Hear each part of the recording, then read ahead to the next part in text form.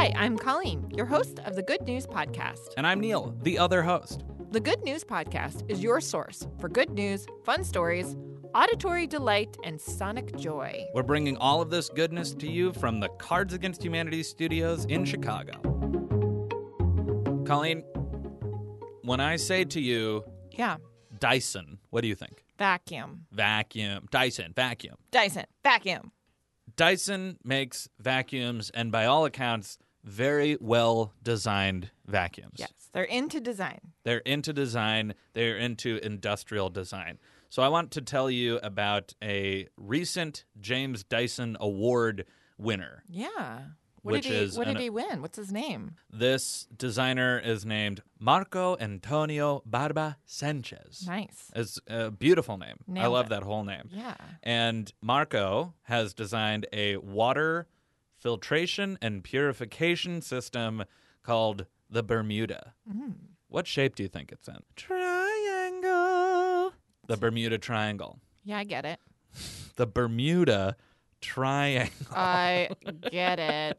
And just also to paint more of a picture for listeners, this isn't some huge machine or a huge apparatus. This is about the size of a Etch-a-Sketch. Yes, it's small. Small. And it's a really interesting product because it is not necessarily an innovation or an invention for large-scale desalinization. This is a small thing that the designer was imagining would be used by fishermen on small boats while they are out doing their work. And again, these aren't these giant fishing boats that are commercial. I mean, these are little dinghies that, one or two fishermen might be on. Yep. What they have a ton of is saltwater and sun. So this is a solar-powered desalinization process along with a big set of filters. Yeah. So it removes the salt, it filters out bacteria and particulates,